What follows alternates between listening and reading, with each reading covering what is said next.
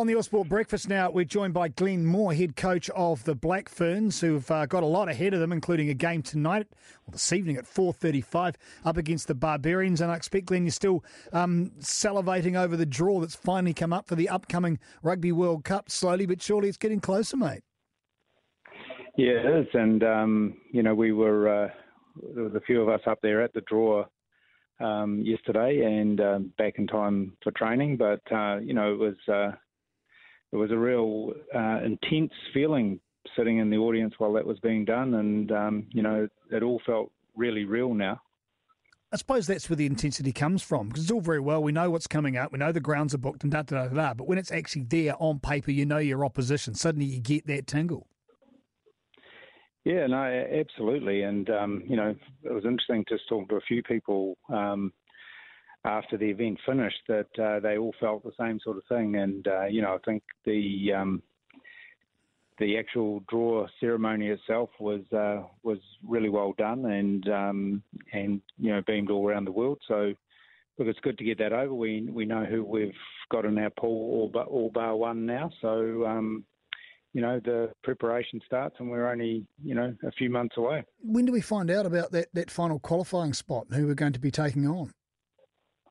Yeah, I'm not sure, but I'm guessing it'll come out sort of early in the new year, I'd imagine. So, and that could be any number of countries. So we're just not sure at this stage. But look, we'd done a little bit of mapping out ourselves before we flew up to the event, and this was one of the scenarios that we thought might land. So.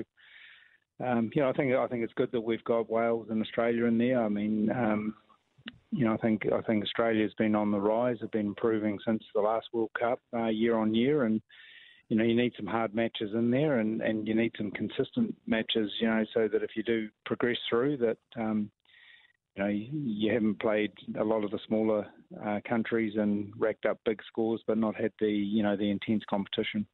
So what do Wales bring as far as intensity of competition, Glenn?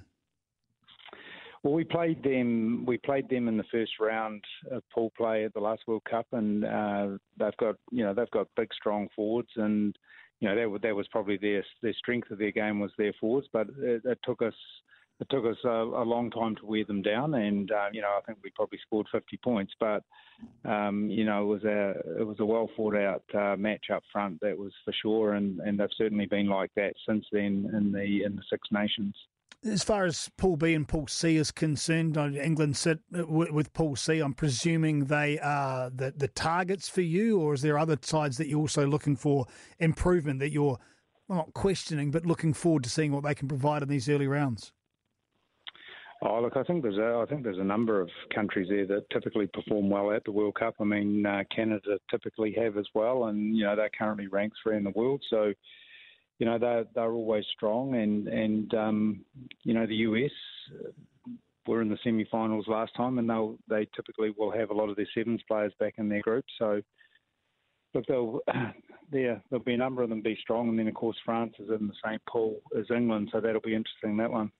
So Glenn Moore joins us as a head coach of the Black Ferns. You're playing the Barbarians this afternoon. At the game last week, it was your first competitive outing in well over a year, wasn't it? How did that work out for you? Yeah, look, it's interesting. We had 8 test matches planned for this year, and just unfortunately with the COVID situation, lose the whole lot. So, it's very important for us that we see as many players as we can, and as we build towards next year, and ensure that we're, exposing some of our young talent in the country, and very encouraged by what we've seen through the Farah Cup. There's a number of young ones that are actually really putting their hand up now, and that talent pool is fairly encouraging, and.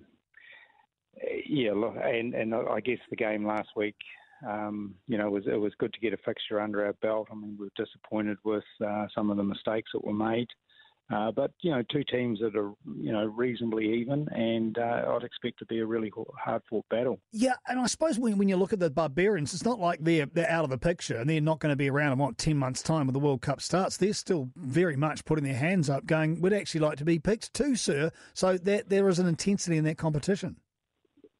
Yeah, absolutely. And, we spoke to the Barbarians group when it was named, and certainly that's the message that we've put out there is that, there's open opportunities there, and it's just about putting your hand up. And there was certainly a number of them that did that last week, and I'd expect later on today they'll be the same again. And as far as the things that you need to tweak from last week, is there any particular focus around, besides not making obvious mistakes and dropping the ball? What do you want to look at? Yeah, look, we've got to bring a bit more physicality than we did, and set piece probably needs a wee bit of polish on it. But the overriding factor for us was really about getting our accuracy much better, and we've had a good build through to the week. Yesterday we had captain's run, and it was well polished and looked good. So very keen to see how everyone's going to go this afternoon.